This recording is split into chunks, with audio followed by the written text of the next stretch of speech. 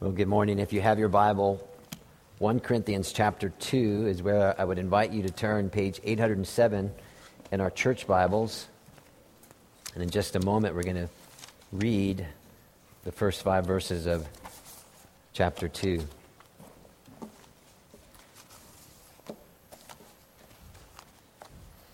So, it was in the late spring of 2008 when I read these words that we're going to read from the Bible for the first time to our congregation. It was the first words I spoke, actually. I was candidating, and these were the words that I read and I chose to read.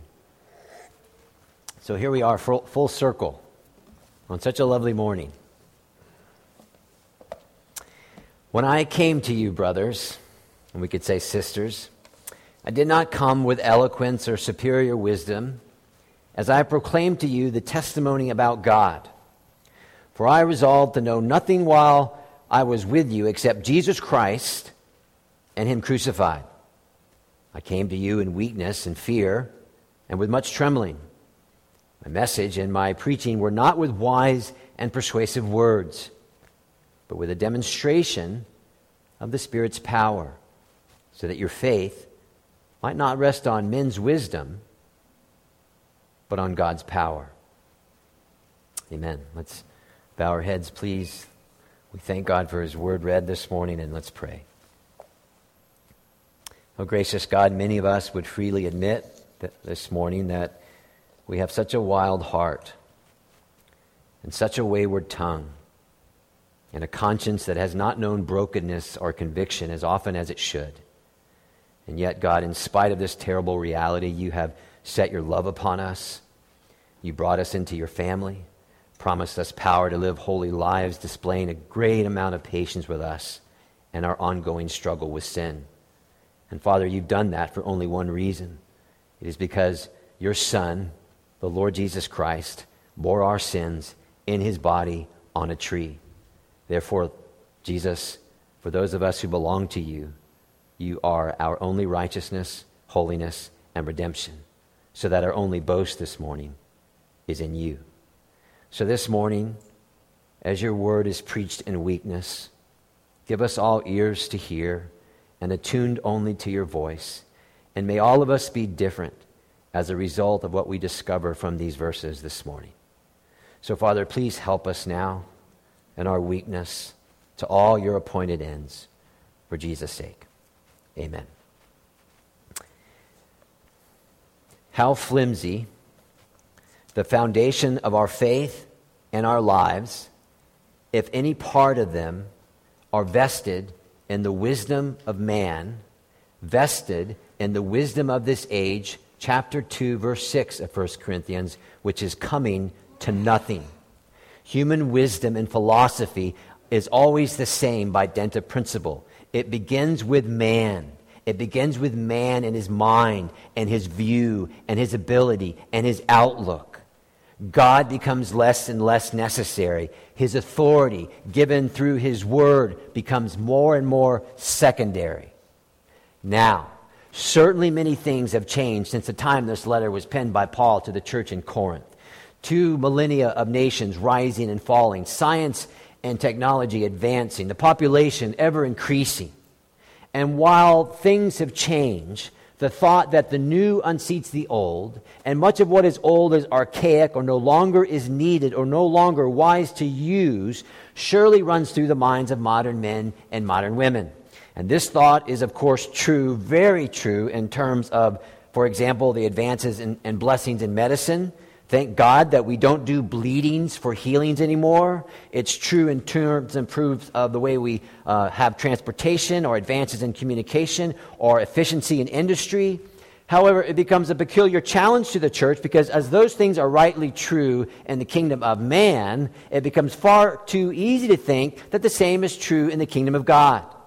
Raising the question, is the message that Paul proclaimed week in and week out to the church in Corinth an equally legitimate and needed message in Cohasset this morning or any other place in this modern age? Is the message of Christ crucified for sin, is it outdated? Is it really going to connect with, quote, teens? Is it really, really the only cure for this soul-sick age? The only cure for an age that has everything, but still cannot be fully satisfied in anything? Is it really the only message, the message of Christ crucified? Or maybe there's another. Or maybe there's more. So we might say to the church, okay, we'll give them the cross up front, but we must move very quickly past the bloody cross. We need broader horizons if things are going to be good. And the times and feel of our age surely lends itself in 1,000 different ways to these ideas. However, when you think a bit harder, and we need to think a bit harder, and consider that, yes, it's very obvious that times have changed in the world that Paul wrote into in Corinth, but it's also very equally obvious that times have changed, yes, but many things still remain the same. So people still fall in love, just like they did in Corinth. And people still struggle with lust, just like they did in Corinth. And people still battle their fears, and still struggle with guilt, and still struggle with sin, just like they did in Corinth. And people still face death, sin's penalty, just like they did in Corinth. Therefore, because that is true, it stands to reason then that for humanity's unchanging condition, we need an unchanging message to answer them. And we need that message delivered in an unchanging way. And that, of course, is Paul's conviction in 1 Corinthians. That although the world changes, many changes of which we should thank God for, however, God's truth in Jesus Christ crucified is unchanging. And here we are, if we're in Christ this morning, here we are 2,000 years removed from Paul, and we're still clinging to the same gospel promises, still relying on the same gospel assurances, still bowing to gospel decrees, and still realizing that our only hope in life and death has always been Christ has fully paid for all my sins with his precious blood. It never goes beyond that. And so Paul, in verse 17, you can see there if your Bible is open, we see he was very clear about his mission. He was to preach the gospel, despite the fact that the wisdom and power of the gospel was thought of as foolish and weak by men. And he has been working down this line of power only through weakness to the beginning of chapter 1 to a divided church which has gotten off track, thirsty for the wrong type of power. So we need to hear Luther again. Remember Luther said this, the paradox of gospel weakness? Only the prisoner shall be free, only the poor rich, only the weak strong, only the humble exalted, only the empty filled, only the nothing shall be something. And if you're thinking, that sounds an awful lot like Jesus, because Jesus said the exact same thing in Luke 6. Woe to you who are rich, but blessed are you who are poor. Blessed are you who are hungry. Woe to you who are well fed.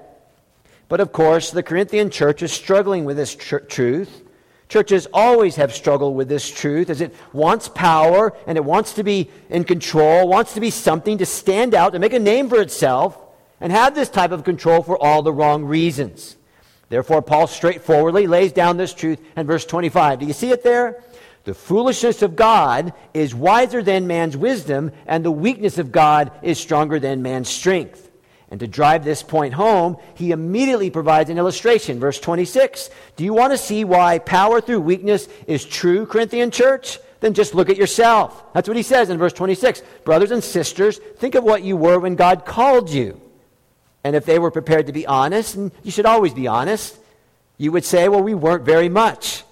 And God did this purposely to show that you owe everything to God in Christ and nothing to a mere man, Peter, Paul, Apollos, preaching Christ, other than Christian kindness and patience and deportment and the respect that all God's people should receive. And God did this to clearly show, verse 30, it's only of God, that you are all His, all your salvation, only of God. Why? Well, so that no one may boast. It's about technique. It's about methodology. It's about themselves or some other man or other woman. And now in chapter 2, he provides a further illustration of power revealed in weakness by putting himself forward. So it's one thing to put others forward to make a main and plain point, perhaps a difficult point to admit. However, it's quite another to put yourself forward, but that's exactly what Paul does. He uses now himself as an illustration. And in both these circumstances, he's trying to make this main and plain point, and here it is. The unchanging message of the cross of Jesus Christ, regarded as foolishness in Corinth, and Cohasset for that matter, remains the message and the only message which the church is given to proclaim, irrespective of the changes of the world. For the latter will always be changing, but the former will always be needed, because the need is always the same. This is God's wisdom wonderfully displayed in what seems like foolishness. And it is in that foolishness that God, as Paul said in chapter 1, is pleased to save. So we take all those thoughts, carry them with us as we work through these 3 points. You can see them on the back of your worship folder. How Paul arrived, what Paul preached, and why Paul was careful when he preached it. So first of all then, how Paul arrived in Corinth. And you can see, if your Bibles are open, that he gives us that answer in verses 1 and verses 3. So do you remember a few weeks ago when we kind of tracked back into the book of Acts, somewhere around verses 14, 15, 16, and 17, and we learned how Paul got to Corinth? And so we heard that he took a total beat down in Macedonia, thrown in the street, left for dead because he was preaching Christ. And after he came to Philippi, Acts 16, he met with initial success. Everybody liked him, but then later on, they stripped him down and beat him again. Yet thankfully, God intervenes. He always does. He then goes to Thessalonica to preach Jesus Christ crucified. Yet in spite of the fact that people are receiving the message, he meets with gangs and riots, and they want him out of town. And though off he goes to Berea, and he meets with measure of success initially, but then his ministry is hounded by agitators. They're everywhere. And people trying to stir the crowds against him. Paul then goes to Athens, a city full of idols, Acts 17:17, which greatly distressed him. And that's the condition that Paul arrives in Corinth into, because he was preaching Christ crucified, beaten down physically, and distressed mentally. Now think with me for a moment. That's not the ideal condition you want to go as you set your way off for Jesus, especially in the case of Paul as a middle-aged, crooked-nosed, crooked-legged, balding man in such a booming metropolis like Corinth. In other words, single ladies, Paul was not a looker, okay? And you add to that, when he goes into Corinth, he doesn't know anyone. Anyone. Now, many a modern missionary association would do what they could not to send their missionaries out the way that God sent Paul. So what does Paul arrive to town with? Well, he has 3 things. Here they are. You ready? Christ who sent him, the message Christ sent him with, and massive weakness. That's all he's got. That's how Paul arrived into Corinth. And you can see in verse 1 that he also did not arrive with some things. I did not come with eloquence or superior wisdom as I proclaimed to you the testimony about God. And so to understand that phrase, we need to understand the background to the situation in Corinth, specifically in regard to rhetoric, or if you like, public speaking. Eloquence and superior wisdom, these are technical phrases used by Paul for public speaking in Corinth. These are the things that Paul did not take into Corinth with him, but these were the things that the culture of Corinth demanded from him. And it wasn't as if Paul could not employ these techniques if he wanted to. He was well trained, but he was unwilling to employ this worldly wisdom in the preaching of the cross. However, the reason why this is so significant was because in the context of his day, the speakers in Corinthian circumstances were committed to these types of rhetorical devices. And if you were not eloquent, and if you were not impressive, if you didn't do it for the crowds, therefore, if you were not willing to use these devices, either no one would listen to you, or they would label you as someone who just didn't do it for them. So the temptation was, in order to draw a crowd and get their attention, you're going to have to do something. It's the same way Sunday by Sunday. Now, what I'm going to say never happens in the second service. It only happens in the first service. Of course, I said the same thing in the first service, but anyway, I see you nodding off. Some of you flipping through your bulletins, looking over there, passing babies around. There's so many of them. And so the challenge for me is, how in the world am I going to speak to these people that God loves and I love as well? And you're sensible people. One of the ways is to manipulate you through rhetorical device. Make them laugh, make them cry, stir them up, move them to tears, all the tricks of the trades. Use all your natural ability, and the byproduct, though, was in Corinth, was simply attaching people to themselves. So that when all is said and done, When we all go home, all they say is, well, that was a great story. That was a funny story.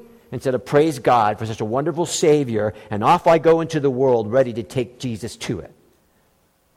You see, Paul could have used the tricks of the trade. He was easily capable of that, but he did not do that. He rejected the popular notions of his day on the speaking style and rhetoric because that was part of the problem. They liked the messengers more than the message. In fact, the message didn't even matter. It was how they felt emotionally in the listening. Now, if you don't think that has something to do with 21st century life in God's church, then pay attention. It does. So someone asked the question, surely Paul's practice threatened his results. Surely he would have done better if he spoke like one of them.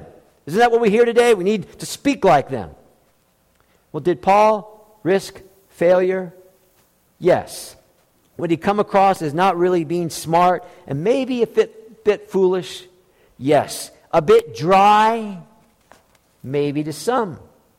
But did that stop him? No. The two words that Paul used, that he said he didn't come into Corinth with, eloquence and superior wisdom, as I said, were technical words. It described the kind of speech of the day that would be used in public speaking, debates, law courts, things like that. It was a tremendously popular way of speaking. And in time, as it always does, it became a popular form of entertainment.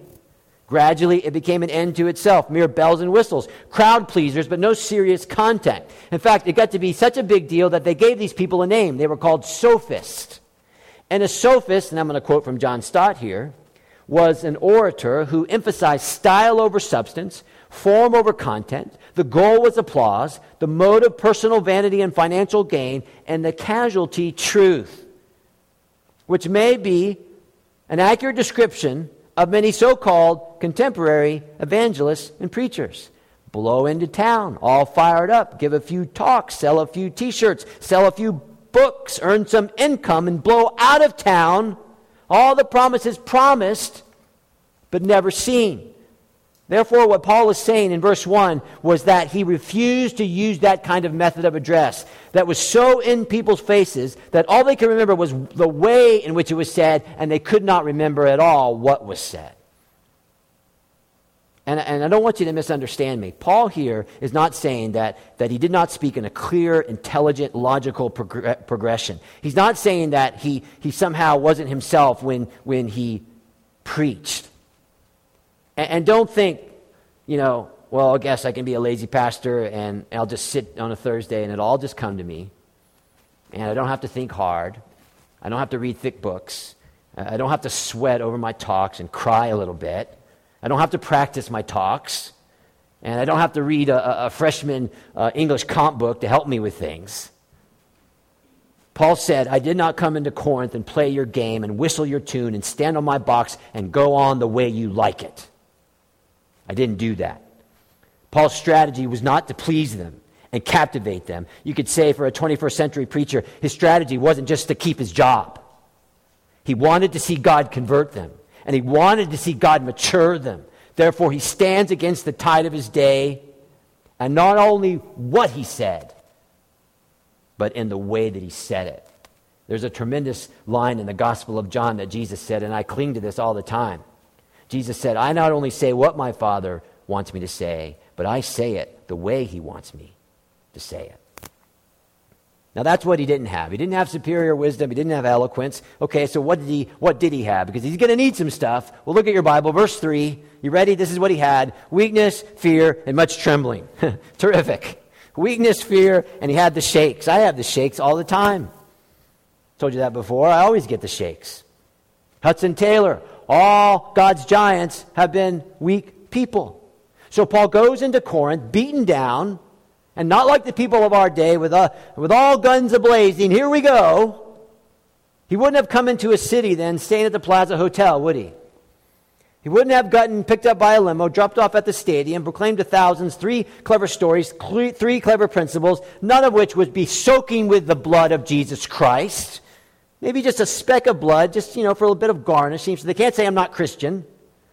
The limo then takes him off to his room, where he meets with only certain people, usually the press, CNN, Fox, MSNBC, or some high officials, or maybe notable people of the town, or for some lucky Christian who won the equivalent of backstage pass on the radio station just so he can shake his hand. Loved ones, that is stupid. And Paul would not do that stuff. In fact, the very first thing that came to my mind when I sat down and read 1 Corinthians chapter 2, verse 3 was Jesus Christ himself. Why? Because how did Jesus Christ enter this world? He came in weakness, a wee little child, and surely he was trembling, coming out of naked and wet from his mother's womb on such a night like that, lying in a feeding box. It wasn't the Ritz-Carlton, was it? He comes in a very real sense in obscurity to the world. And how did Jesus leave the world on the cross? God always turns the values and the things that we seek after in the world upside down. Paul arrives in Corinth and insignificant. He's alone. He's weak. He's afraid. But he was sent by Christ. He was sent by Christ. And so the reason that we went down that line in Acts a few moments ago about what a beating Paul took when he went through town to town is because surely Paul was weak. Yes, he was weak. We would have been weak too if we'd been beaten to a pulp like he was. I just think his little body was just beaten down to death. And surely because of the tremendous amount of beatings that he took, his body would have been awful hard to look at. So I guarantee you he would not be wearing a muscle shirt when he was preaching Jesus Christ and him crucified. And we should thank God that weakness is the key to God's power, because there's an association between weakness and power. It's hard sometimes. It is hard, but it's true. Between the beatings that we take and God's power. Between our softness and our inability to affect the culture with the gospel and the fascination that so many have with the best life now. Too often we might be running off for the wrong things and running away from the right things. And at least I know that is true of me. C.S. Lewis, this is what he said. If you read history, you will find that Christians who did the most for the present world were precisely those who thought most of the next world. It is since Christians have largely ceased to think of the other world that they have become so ineffective in this world.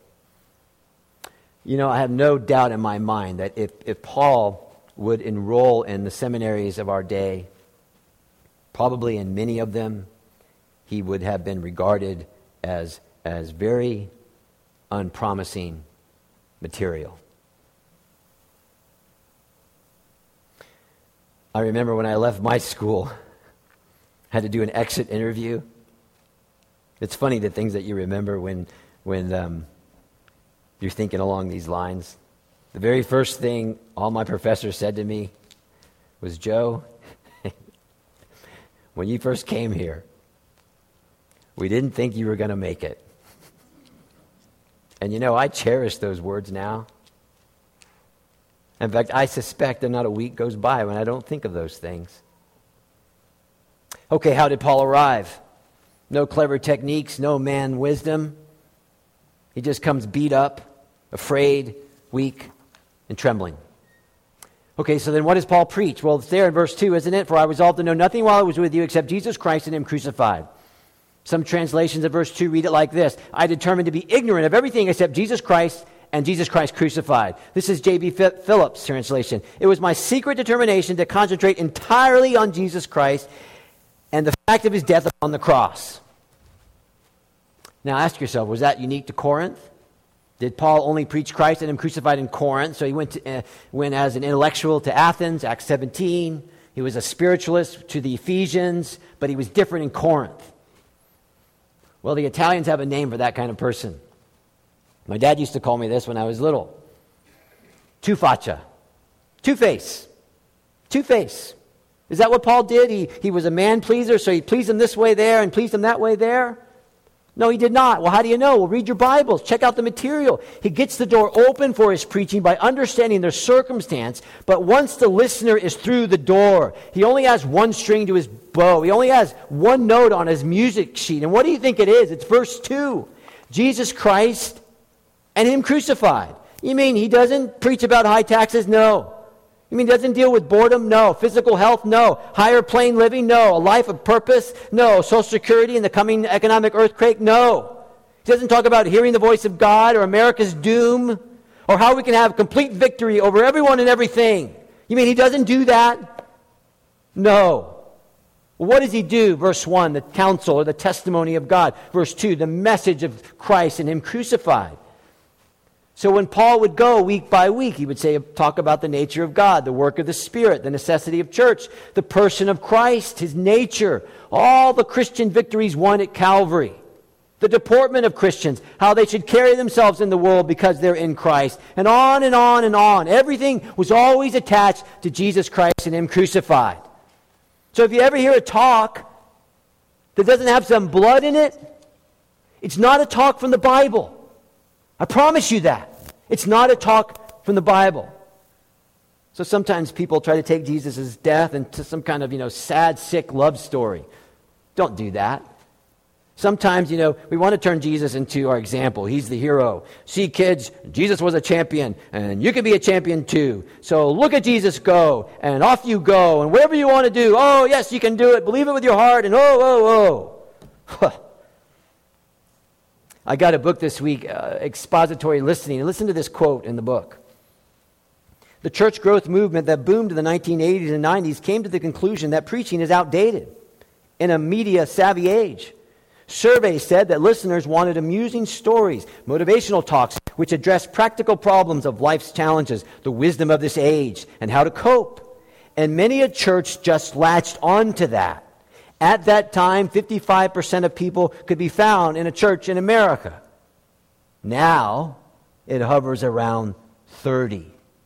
In other words, so instead of going into the Bible and getting God's wisdom, they went to the masses and got their wisdom. Now you think with me for a moment. It is difficult to hear that we are wicked rebel sinners. It is hard to understand that we are absolutely hopeless without God. All our human pride is stripped down. Our self-esteem is radically undermined. And then to find out that our only hope is to repent in dust and ashes because we've been exposed as the gospel is preached, that is difficult. And that is the gospel. But it's not the full gospel, is it? And half a gospel is really no gospel at all. So once the cross is preached, then all of a sudden the display of God's love is revealed. The victories won for us at Calvary are revealed. We walk into this world as justified people, righteous before God because of Jesus Christ. We have peace with God every day, no matter what comes our way. Grace abounding over the wickedness of sins. Promise to be made holy. These are our gospel promises. Forgiven, shown mercy. God works out everything for good. And there ain't no quitting in God's perseverance with us. Countless blessings. Why? All because I preached the cross and I wasn't bemoaning about higher taxes or boredom or health or whatever it is they do in pulpits around the country. I think about things, and this might not be exactly correct, but I think, why don't Christians carry themselves with respect and just absolute clarity and humility and joy? And I'm thinking, maybe they don't know that Jesus is King, and maybe they don't know the gospel promises. It is a difficult world out there. I understand that. I live in that difficult world more than what you know. But at the end of the day, if I die, or if I lose everything because of Jesus Christ, I am bound for his heaven forever. See, that's Jesus Christ and him crucified. Final point. Point number 1, how Paul arrived. Verses 1 and 3, no clever techniques, weak, fearful. What did Paul preach? Jesus Christ and him crucified. And loved ones, read through the Bible and you'll discover that when we preach the Bible correctly, then we will always preach about Christ and the cross. Always. Okay, then why was Paul so careful in his preaching? That's verses 4 and 5. Let me read those verses for you. My message and my preaching were not with wise and persuasive words, but with a demonstration of the Spirit's power, so that your faith might not rest on men's wisdom, but on God's power. So here is Paul's concern. His concern was in the fact that when he looked in the mirror and saw how impoverished he was, how totally inadequate he was. He himself called himself the worst of all sinners. And then he looked at the people and saw how desperate their need was. And when he looked at God and saw the calling on his life, he did not want to do anything that could encumber or inhibit in the proclamation of Jesus in such a way that the people would be attached to him, thereby missing what God was saying. In other words, that your faith might not rest on God, but on men's wisdom. Hence the problem. Some follow Cephas, some follow Paul, some follow Apollos. Therefore, missing the fact that a person's faith rests on God alone. And that was Paul's concern. And that is what ought to be every pastor's concern. Okay, so if you ask me a question, do you get nervous preaching? Answer, yes. Preaching scares the dickens out of me. Well, why does it scare the dickens out of you? Is it the people? No, not usually. Is it because you don't know what to say? Well, no, because I'm such a Poindexter that I write everything down. Okay, then what's the problem after all these years? Well, here is where my concern lies. The concern is that after I've done it all and done it wrong, I, by my preaching, may fasten the people to that which is shallow, superficial, fleeting, extraneous, and thereby failing in the very responsibility given to me, which was to attach them to the living God himself. Now, I want you to understand this. I have to do this and not get in God's way. So someone might have a 20-year run of preaching and then look back and either see nothing of the power of God effective in their ministry, or when they go and leave, the whole thing just diminishes because you weren't built on the right foundation. And then the pastor has to finish that off, standing before Almighty God and giving account for all these things. So that's where my concern is. So I have to preach the kind of message in the kind of manner that God, by His Spirit, will own. Right? God, by His Spirit, will own, so that your minds and your lives are captured and captivated by Christ alone. And that your lives will bear witness to Jesus Christ and really, really, honestly, truly bear fruit for Jesus Christ. So when I come behind this pulpit, especially on a day like this, I am in such massive need of your prayers. Before I ever reach the box, I wrote down a prayer. If you want to pray it for me, God, please give him the message, preach in the manner that you by your Spirit will own. Again, God, please give him the message, preach in a manner that you by your Spirit will own. Because every conversion and every sermon involves an encounter between Christ and the evil one. Don't think so? Well, listen to Jesus. This is Jesus. Soil number 1 in the parable of the sower. Satan comes and takes away the word that was sown into them.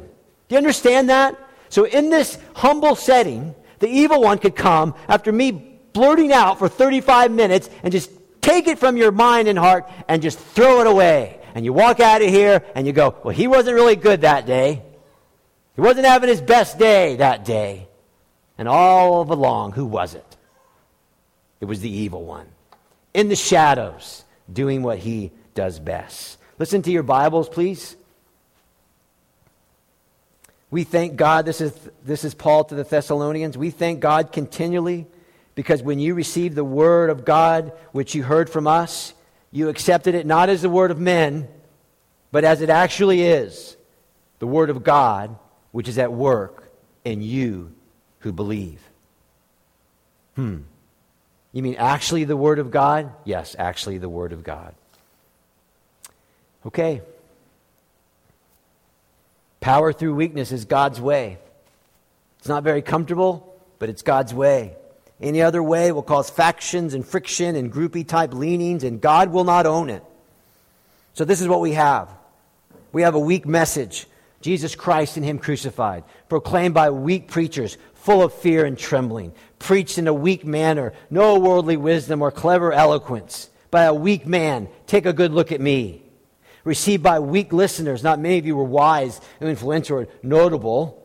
And throughout that whole weakness event, God's power is manifested, and God is pleased to save some.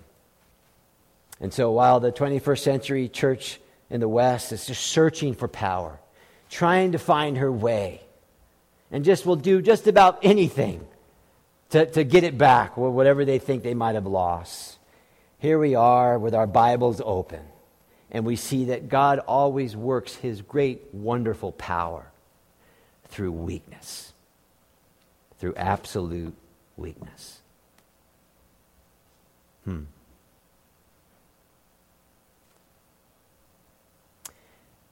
And you know, God's power is much more than he just helps me cope with things, or he helps me with my nerves, or he helps me feel loved, or he helps me with my family. So some of you might have decided that you would jump on the Jesus train for only those things. But here's the problem. If you had to admit it, you're ashamed of Jesus Christ. You haven't told a person a lick about him. Truth is, you're not even sure that this whole cross stuff, you're not even sure if it really, really matters.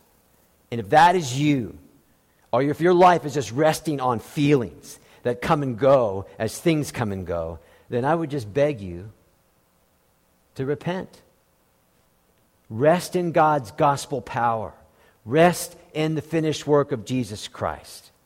And if you need it, then may God send his power for his glory to you even now. Thank you for your attention. Let's bow together and pray.